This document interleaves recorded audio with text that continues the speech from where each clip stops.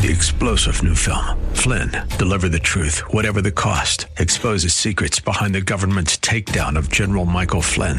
Flynn knew what the intel world had been up to. He ordered the first audit of the use of contractors. This set off alarm bells. He told the truth. He was the most dangerous person for Donald Trump to hire. They had to get rid of Flynn.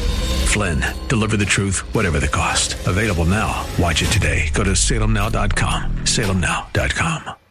All of us, we're going to stand before God. There's two different judgments. You understand that, right? There's the great white throne judgment where there's that determination whether or not you're a follower of Jesus. But then there's the judgment seat of Christ where we stand for God and we account for what we've done with what he's given us. Welcome to The Barnabas Effect with Paul Purvis, Senior Pastor of Mission Hill Church, a multicultural, multi-generational, multiplying church focused on shining the light and love of Jesus like a city on a hill. You're invited to visit any of the 3 locations in Temple Terrace and Tampa. For information and locations, visit missionhill.org. That's missionhill.org. Now, with today's message, here's Pastor Paul Purvis. What would happen in your individual life if you committed this to living in that manner, giving your life to the place where God has planted you? What if you assumed that God was just going to leave you where you are? How would you live differently for him? First, we see that we're to give our life to the place God has planted us. And by the way, I can't do that if it's all about me. If it's all about me, I'm a consumer, not a contributor.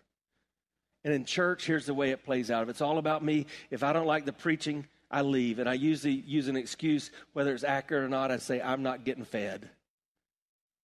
That's the same reason you stop going to a restaurant. You don't like what you're getting fed. That's a consumer. Or you say, I don't like the music. Or I don't like this change. It's all about me. What if you said, it's not about me, God? You've put me here. I don't understand it, but I'm going to bloom where I planted. I'm going to take my shoes off and stay a while. I'm going to give my life here. Number 2, he says, give your love to the people around you. That's what's amazing. He didn't just say stay there. He didn't just say build houses. He went beyond that. Look at verse 7. But seek the welfare of the city where I've sent you into exile. Pray to the Lord on its behalf, for in its welfare you will find your welfare. Now think about that. They were captives. This was an evil king. And the God they serve is saying, seek their welfare and pray for them. Your enemies. They would understand this because we know in the Psalms it says, pray for the peace of where? Pray for the peace of where does the Bible tell us? Jerusalem. And love the city, it says in the Psalms. Well, now God is saying to the same people who are told to pray for the peace of Jerusalem, hey, you pray for your enemy and seek their welfare. And that word welfare is literally that biblical word shalom. And we hear that and we think of peace. But it's so much more. There's not really a good English word to describe that word shalom because it's comprehensive. It's all-inclusive. It speaks to flourishing in every dimension, socially and economically and physically and spiritually. So God is saying, you pray for them that they will flourish in every way possible. And you can't do that without loving them. That's why in the New Testament, Jesus would remind us again and again, you've got to love those who hate you. You've got to love those who persecute you. And then he modeled it, didn't he? As he was dying on the cross, he said, Father, forgive them. They don't know what they're doing. What if we began to live in our little corner of the world with that mentality? And we didn't see those who are different just as different, but we saw them as people to love for the mission of God. If we did that, even those of us who hang out in church a lot, we would ask a different question. We wouldn't say, how's our church doing? We would say, how's our city doing? How's our community doing? And guys, it's not doing good. Did you know that when the conquistadors came into Tampa Bay, they named it the Bay of the Holy Spirit? Now we're known around the world as one of the destinations for sexual tourism. It's one of the hot spots for human trafficking. Our streets are filled with homelessness and drug abuse. We're not doing well. The church is not doing great. Churches close their doors every week. What if we loved our city differently? The truth is, people are moving to the cities. And they're moving here like crazy.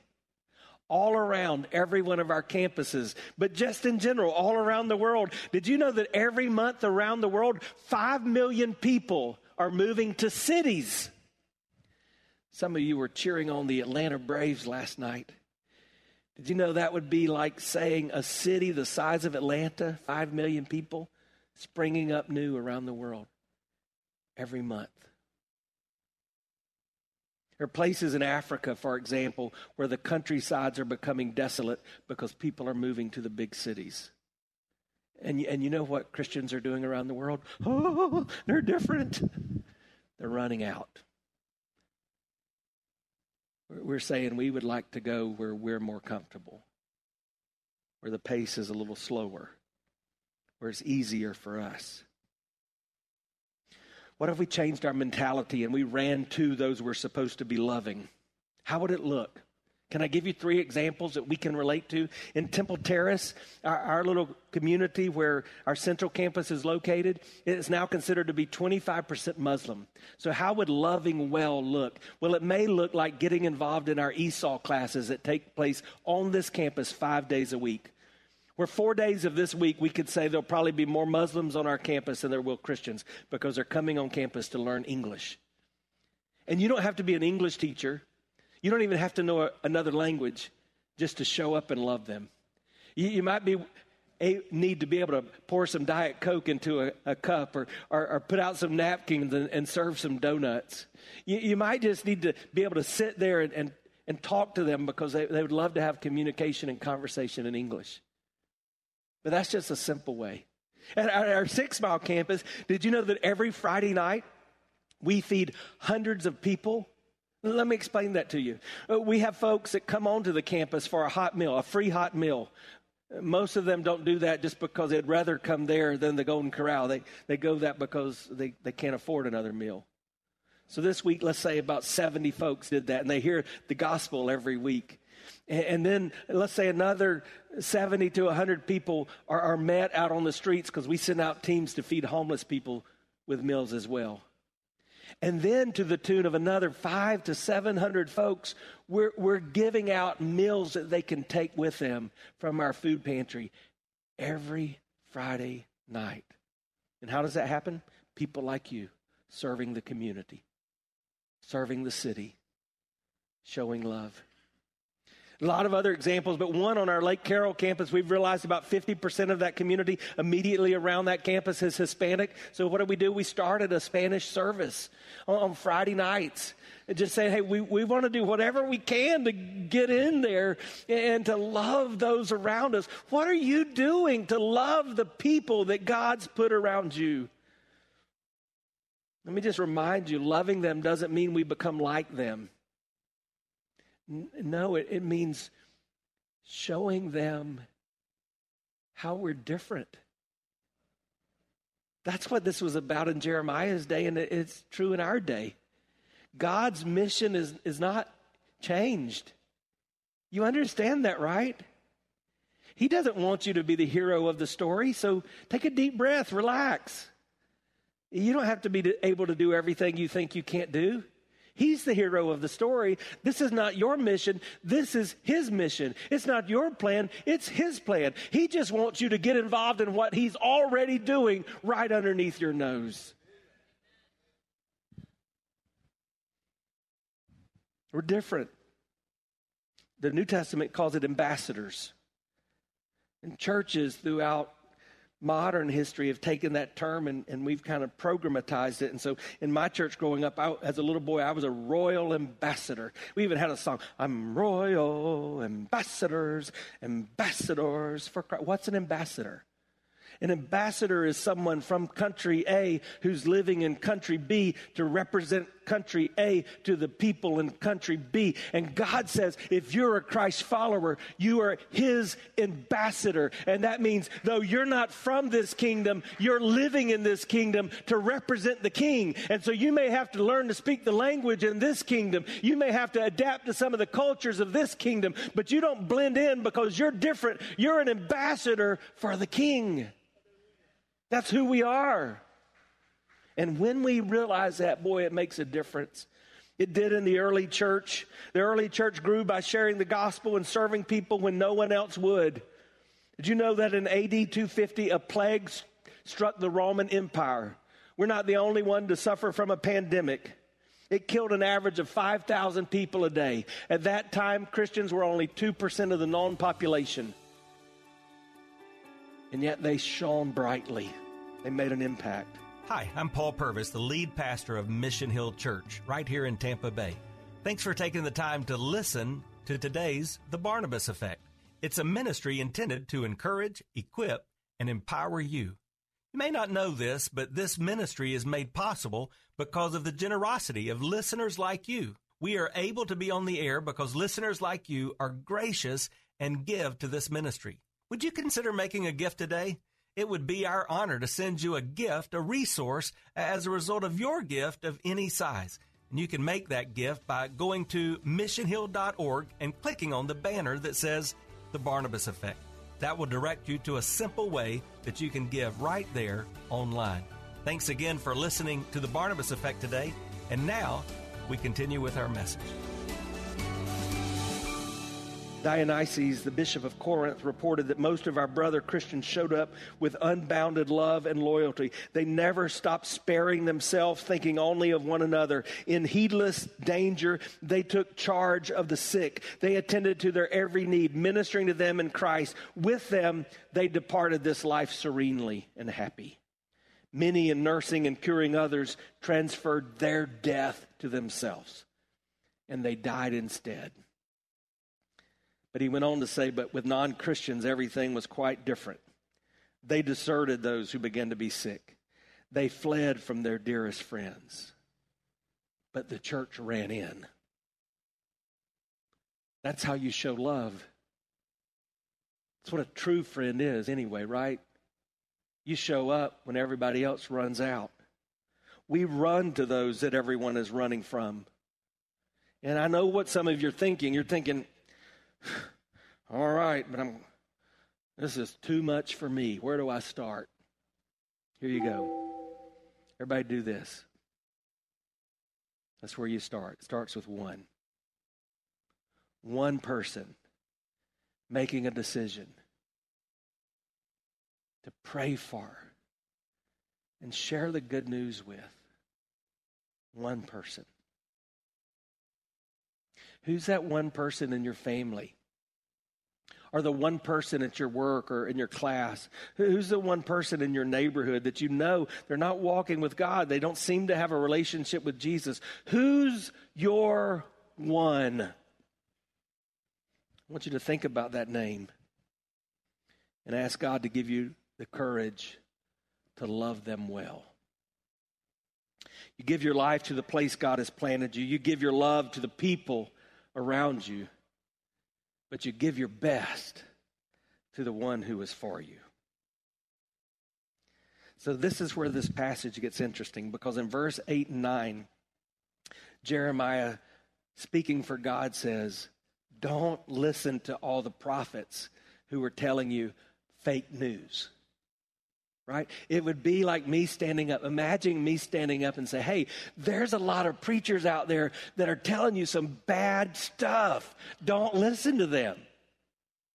Oh, so in fact, let me just do that. There's a lot of preachers out there telling you some bad stuff. Don't listen to them. And it's related to exactly the same thing Jeremiah was saying, because he said, there's these false prophets and they're telling you it's going to be okay. Don't worry. God's going to come back and get you in 2 years. And God says, I didn't tell them that. I never said that. Don't listen to them. He's going to go on to say, in fact, it's going to be 70 years. Some of you will die there. And some of you have been impacted by that same kind of false teaching today. You've had somebody tell you, if you just do this or if you just do that, everything's going to be happy in your life. You're never going to have problems. In all my life, I've watched as well-intended people buy into that kind of thinking, and then they face the problems, and they don't have any choice but to reject that kind of God and walk away from his church. Don't listen to that. No, God was saying it's not always going to be easy, and the plans aren't going to work out the way you think, but I know the plans I have for you, declares the Lord. Plans for welfare, not for evil, to give you a future and a hope. Then you'll call on me and come and pray to me, and I will hear you, and you will seek me and find me when you seek me with all your heart. What is God saying? I think he's saying it's not going to be easy, and it's not going to be quick, but it's going to be worth it. In our instantaneous culture where we want the blessings right now, sometimes we think it's got to be easy, and often we think it must be quick. I'm here to tell you some bad news. Too often it's neither. But I've got good news. It is worth it. You still have the promise of God. You have the hope that he offers. So God was saying, I am for you. It's just different than you think. All you've got to do is seek me with all your heart. Why does God use that term all the way throughout Scripture? Why does he say things like, the eyes of the Lord roam to and fro, seeking the one who is willing to give them his whole heart? It's because God wants your best. That's what he's given you, and that's what he wants from you. I know what I have planned for you. You're a part of that plan. So just give me your all and let me unveil it so that you can go on. This is a reminder of the gospel. When we were hopeless, when we were helpless, God gave us his best. He gave us his son. That's what that verse means, John 3:16, for God so loved the world that he gave his only son, that whosoever believes in him should not perish, but have everlasting life. Well, just as that message is to us, Jeremiah had a specific message for the people of his day. But the principle is true. Remember, God is at work for our good and his glory, and he wants to use you to accomplish his plan. So a few questions. Are you getting in on what he's doing around you? Have you planted where you are? Are you seeking him with all your heart? Are you holding back? I was thinking about this early this morning and thought, all of us, even Christ followers, we're going to stand before God. There's two different judgments. You understand that, right? There's the great white throne judgment where there's that determination whether or not you're a follower of Jesus, whether or not your name is written down in the Lamb's book of life. But then there's the judgment seat of Christ where we stand for God and we account for what we've done with what he's given us.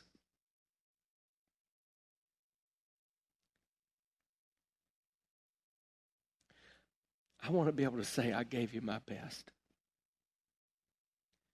And what a shame to say, oh, Jesus, I love you, but I gave my best to working hard so I could have that place at the beach, or that place in the mountains, or that place at the lake.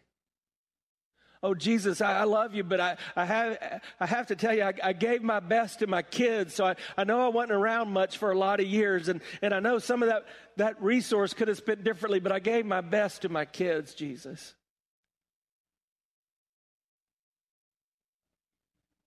I gave my best to my career. I gave my best so I could drive a new car when I wanted to. What if instead I could say, I gave my best for you? That's what I'm asking you to do today. To be able to say, Jesus, from this moment on, by your grace and for your glory, I want to give my best for you. Because that's exactly what Jesus did. Just think about his journey. He left a pretty roomy place to come to a stinky city. He was a sojourner, a foreigner. This world was not his home. And yet, boy, did he love well. Romans 5 tells me that while I was still a sinner, Christ died for me. You know, it's one thing to think about, I'm supposed to love my enemies. It's another thing to realize that the Bible says I was an enemy of God. And yet he loves me. And then when he died on the cross for the forgiveness of our sins, he truly gave us his best.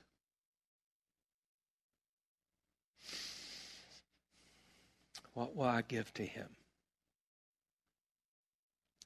We've said a lot today. I want to ask you to make it very practical. The first thing is this. Do you know the one who gave his best for you? Do you have a personal relationship with Jesus? If not, you're in a safe place where you can understand that no matter what God's seen you do, he loves you. And he wants to have a relationship with you. And it really is as simple as acknowledging that you need him because of your sin, receiving his forgiveness, and then yielding and committing your life to him. And in just a moment, there'll be pastors from this church that are standing here, and there are people that can even communicate with you online. And we want to talk to you if you need that relationship with Christ. I'm going to invite you to come and just tell us, I need Jesus. But most of us here profess to already have that relationship with Christ. So I want to ask you a question. How would your life look differently today if you started truly investing in living where you're planted? Not waiting till you graduate or waiting till you get married and waiting till you have that dream job or waiting till your children get to a certain stage of life or waiting till you're in retirement. But what if today you said, God, I don't know the future, but I know where you've planted me. You're going to get my best. Oh, and one more thing. Who's your one? Who's that person that you're willing to say, God, I will drive down the stake. I will pray for this person, and I will look for the opportunities to share your truth. Please open the door. That one I'm going to give you a practical way to respond to. After I pray, as we begin to worship, just over here to my right, to your left on our central campus, there's a banner that says, for you. And here's what I want you to do. If you're led, I want you to go and take one of the pens we provided and just write the first name of your one. And we want to join you in that prayer. And then make sure you come back and write that in your Bible or in the notes in your phone, just as a reminder to pray. And if you're watching online, you can write that first name in the context, and our online pastor wants to just communicate with you. Yes, we'll record that and we'll pray. And that will be practical application for you saying, God, I get it. You've put me here for you. And you want me to live my life looking in my little corner of the world and say, I'm here for you. You've been listening to The Barnabas Effect with Pastor Paul Purvis. The Barnabas Effect is here to provide listeners like you with biblical truth and spiritual encouragement. But it can't be done without your financial support. Go to missionhill.org and click on the Give tab. Your financial support helps us reach those seeking truth about God and themselves. Thank you for giving at missionhill.org. And join us weekdays at 9 a.m. for The Barnabas Effect with Pastor Paul Purvis on Faith Talk AM 570 and 910.